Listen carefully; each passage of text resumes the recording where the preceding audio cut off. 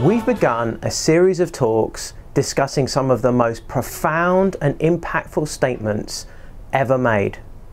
The more I study them and ponder their wisdom, the more I'm awed and convinced that these are words that can only have come from God Himself. These are words that strengthen my faith in the good news of the gospel, while at the same time challenging me to my core. These are words that Dr. Martin Lloyd-Jones said, "Crush me to the ground, show me my utter helplessness. Were it not for the new birth, I am undone. There is nothing that so leads to the gospel and its grace." I am of course referring to the Sermon on the Mount, the first of 5 great discourses that Matthew records of Jesus' teaching. As Ian said in his introduction, this sermon, which spans Matthew chapters 5 through 7, is God's manifesto for human flourishing. It's the doorway to a radical new life that we're called to live out when we put our trust in Jesus and enter His kingdom. Wasn't it so good to read the whole sermon together in our community groups last week? I really felt the life-giving power of God's Word washing over me as one after another folks stepped forward to read the sermon out loud together. As we listened to the sermon, we heard Jesus set out the glorious nature of life in God's kingdom as it will be in the age to come when all evil has been banished. But He wasn't just talking about life in the future. Jesus is the embodiment of the coming kingdom, and He welcomes His disciples to live in the good of that kingdom life right now. There's even more. He doesn't just expect us to live in the good of His coming kingdom, but to be the way it expands and grows. He calls us to be His disciples as His kingdom ambassadors. Our transformed lives are the vessels that carry the good news of the kingdom to the very ends of the earth. The passage we're studying today follows immediately on from the Beatitudes, Jesus' description of the kinds of people that will receive His kingdom. Those that the world least expects. It's not the influencers or those holding worldly power and wealth. It's not the elites, the politicians or the religious leaders. It's the broken and the marginalized. It's the outcasts, the meek and the merciful. It's those who recognize they are poor in spirit and mourn over their sin. These words split the world in two. The Beatitudes climax with the inevitable conflict between those that embrace Jesus' message and those that reject it. The true church is just too radically different for the world to tolerate it. Jesus now turns to the response of those that have embraced Him and His kingdom as they face the world. How are they to respond to the persecution, reviling and evil they'll face because of their trust in Jesus? What does it mean to be a disciple of Jesus?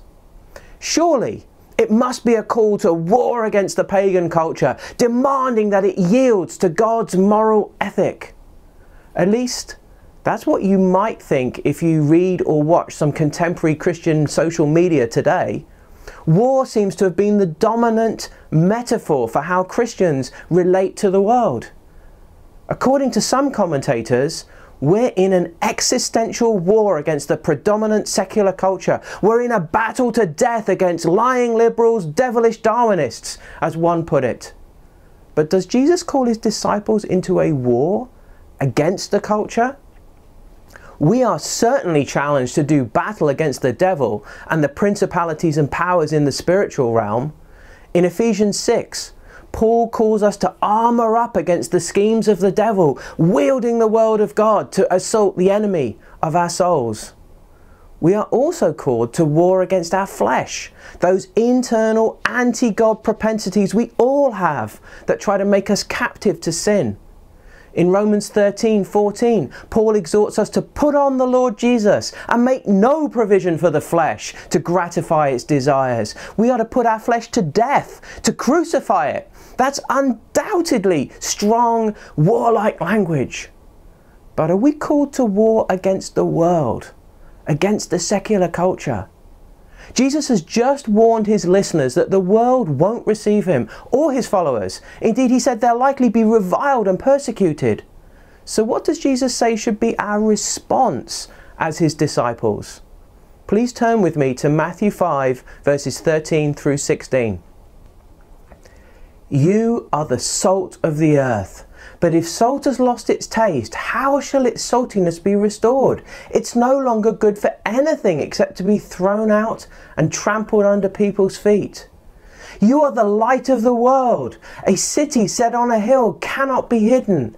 Nor do people light a lamp and put it under a basket, but on a stand, and it gives light to all the house. In the same way, let your light shine before others, so that they may see your good works and give glory to your Father who is in heaven.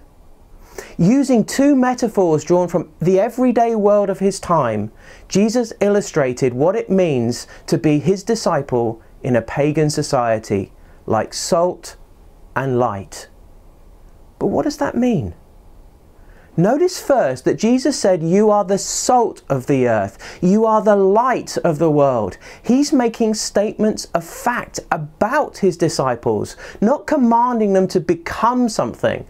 Jesus is not urging his disciples to become something they're not. He's telling them what they already are.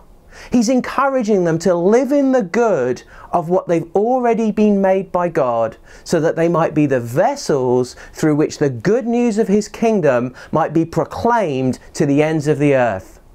Jonathan Pennington said, both the salt and light metaphors are communicating the same idea, that Jesus' disciples are now the heralds of the new and lasting covenant being effected by Jesus. Like salt, Christians may seem small and insignificant, powerless pawns under a dominant secular culture. Certainly the early church must have felt like that under the dominance of Rome. But because of the power of the kingdom, we are not powerless at all.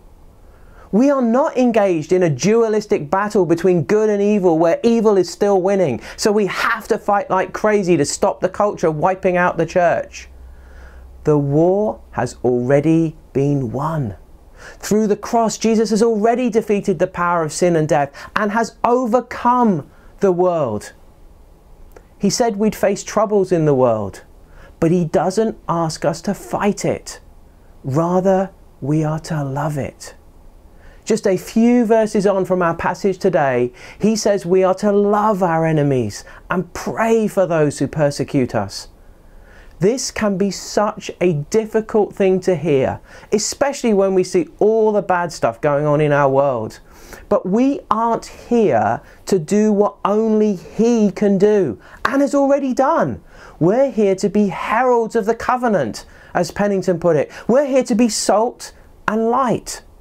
Like salt, our transformed lives preserve, permeate and season every part of the culture so the kingdom continues to expand and grow. Salt is a great preservative. It keeps food from spoiling. Throughout history, when the message of the gospel has been absent, society has suffered worsening moral decay. Jesus placed us into our culture such that our lives perform a preserving work in the lives that we live among. Just by being there, we make things better. Think about that for a minute. It's not that there's anything special about us in ourselves. Most certainly not. It's about the transformative power of the kingdom in us. That makes us salty. That makes us a preservative. And it doesn't take much salt to make a huge difference. Salt has an influence out of all proportion to its size and apparent value. So don't underestimate the impact of your life on others. I can remember times when I was mocked for being a Christian at my previous work. They didn't think I could hear them, but I can still remember the quips. Look out! Holy Joe is coming! We'd better behave ourselves! It was meant as a taunt. But the funny thing was, they did behave better. The environment was less toxic. Their language moderated. I never actually had to say anything about it, but I remember folk apologizing for cursing. Just by being around non-believers, we make the soil of their lives less attractive for ungodly influences and more fertile for the gospel to take root. Salt gets into everything. There's lots of road salt being applied outside right now. Salt that keeps the roads safe to drive on by melting the ice and snow. But that salt doesn't just stay on the roadways. It permeates into streams and rivers, raising chloride concentrations and causing real problems for wildlife. And for those of you that remember the 70s and 80s, that road salt found its way through the paintwork of our cars, rusting them from the inside out. Salt works its way into everything. Jesus has made us the same way. Wherever we go, so goes the kingdom. We can't help it. We're the vehicle through whom the kingdom expands and grows. We're those through whom the fragrance of the knowledge of Him is spread everywhere. The aroma of Christ among those who are being saved and those who are perishing, as Paul puts it to the church in Corinth. We smell of Jesus. To some, that's the fragrance of life, but to others, it's the smell of death, like the rust in my old car.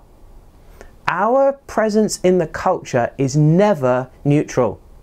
So you can expect that just hanging out with non-believers will cause a reaction in them. The kingdom of God in you will be at work permeating their hearts.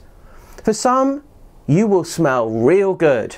They will be immediately drawn to you as their hearts open up to the gospel. But others will be repelled. It won't matter what you do. You smell bad to them. But don't treat them any different when they reject you. Love them. Serve them. Pour out your life for them. You never know what the Holy Spirit is going to do through you in their lives. God wants us to permeate the world. That means we need to engage with the culture, not get mad at it on social media. When you've been a Christian for a long time, as I have, it is easy to find yourself removed from the culture. Working for the church and loving spending time with God's people, I've found myself increasingly spending time only with believers. And I'm sure I'm not the only one. We socialize with our Christian friends, we look out for Christian-run businesses to buy from, we put our kids in Christian schools. Now, none of these things is wrong at all. They're great.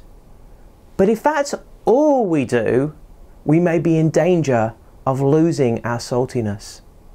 I've had to learn to be very intentional about finding places where I can love and serve people outside of the church family. Places where I can make myself available for the Holy Spirit to permeate the culture through me. If you're not doing that, can I encourage you to do the same? It might be spending social time with your co-workers, joining a sports club or a school board, maybe helping out at a theatre or joining a hiking group or a ski team. It might be just inviting your neighbours over for dinner. The important thing is to find a place where you can engage with people outside the church family, a place where the Holy Spirit can permeate the culture through you. Salt seasons. Salt enhances food by bringing out its flavour. I've never learned how to bake, but I love watching the Great British Baking Show, especially when Paul and Prue give their feedback. Dishes that look amazing to me get slammed because they weren't seasoned properly. The true flavour of the food didn't come out enough because of a lack of seasoning. It needed more zest. Jesus was full of zest. By his very presence, he raised the ordinary people's spirits. Crowds were attracted to him because he was full of the goodness of life and hope. His life in us makes us the same.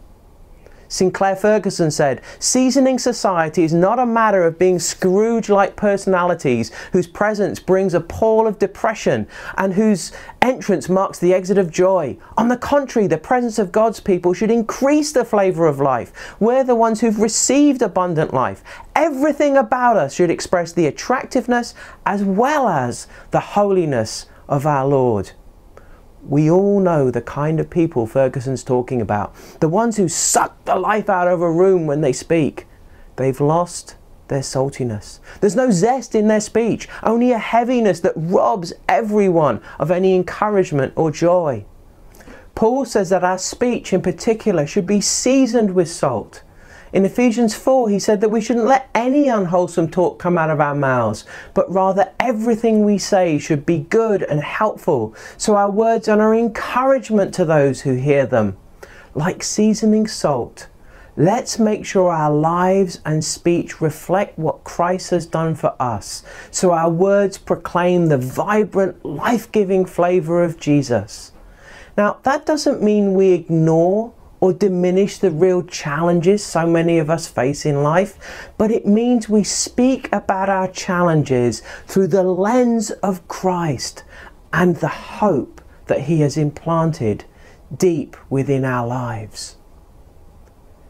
Jesus hasn't just made us salty, He's also made us to shine. We are the light of the world, lights that He calls on to shine before others so they might see our good works and give glory to God.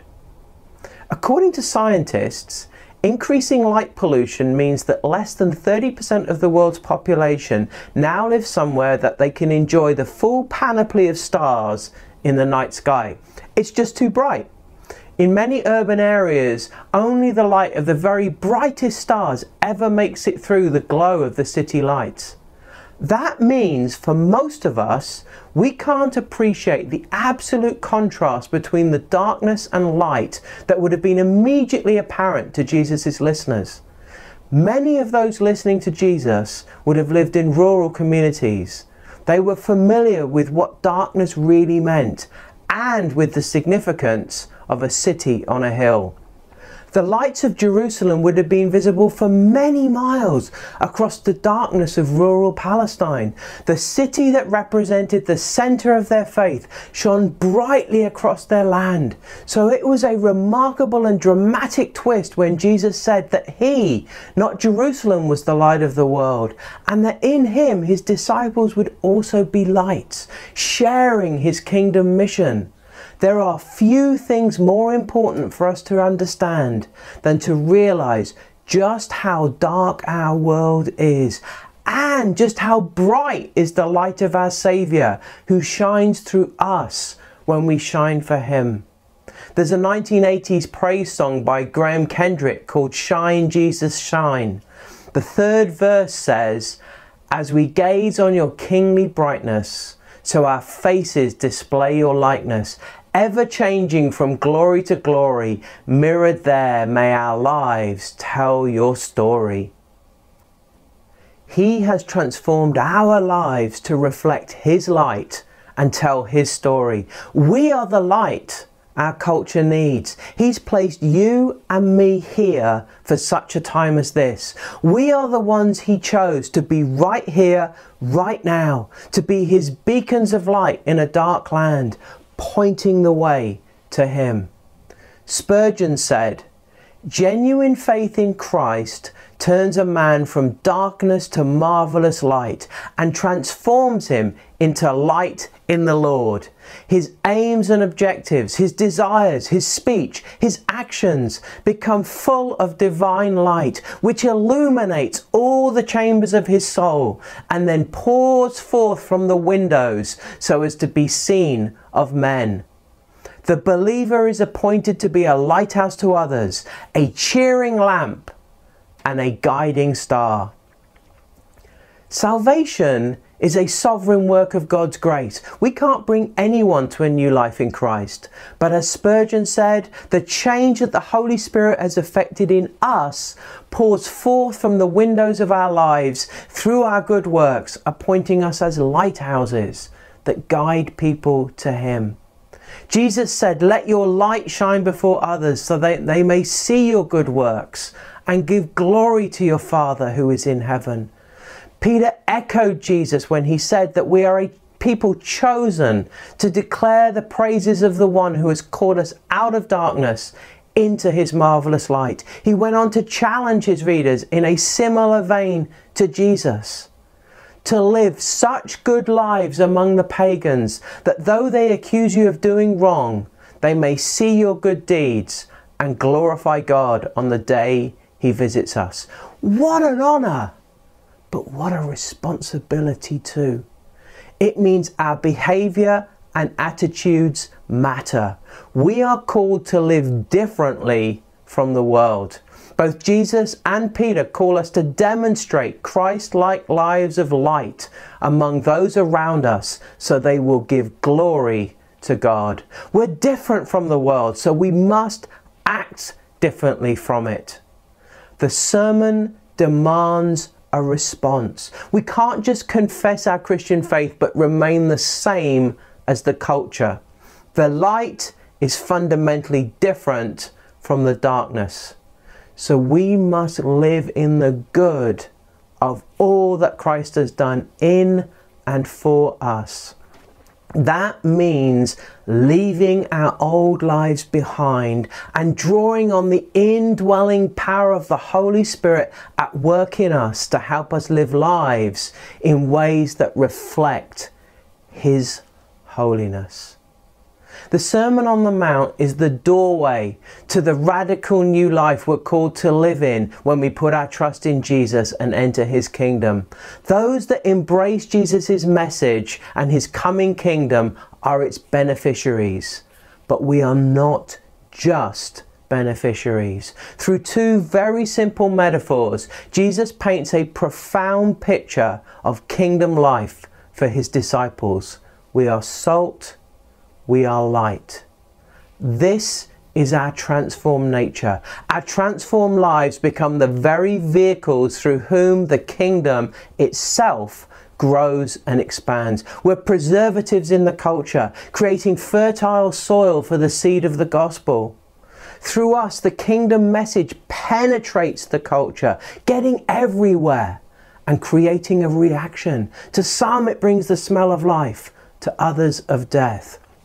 We season the culture, bringing out the vibrant flavors of the gospel, making it attractive to those who are being saved. And through the work of the Holy Spirit in our lives, He transforms us into lights in the darkness, lights that guide the way for others to find Jesus too. Let me close with a challenge from Spurgeon. Christian people, you and I are living in the midst of men and women who are in a state of gross darkness. They will never have any light anywhere in this world except from you and from me and the gospel we believe and teach. They are watching us. Do they see something different about us? Do we so live as to lead them to come and ask us, "Why do you always look so peaceful? How is it that you're so balanced? How can you stand up to the things that you do? What is this thing that you've got?"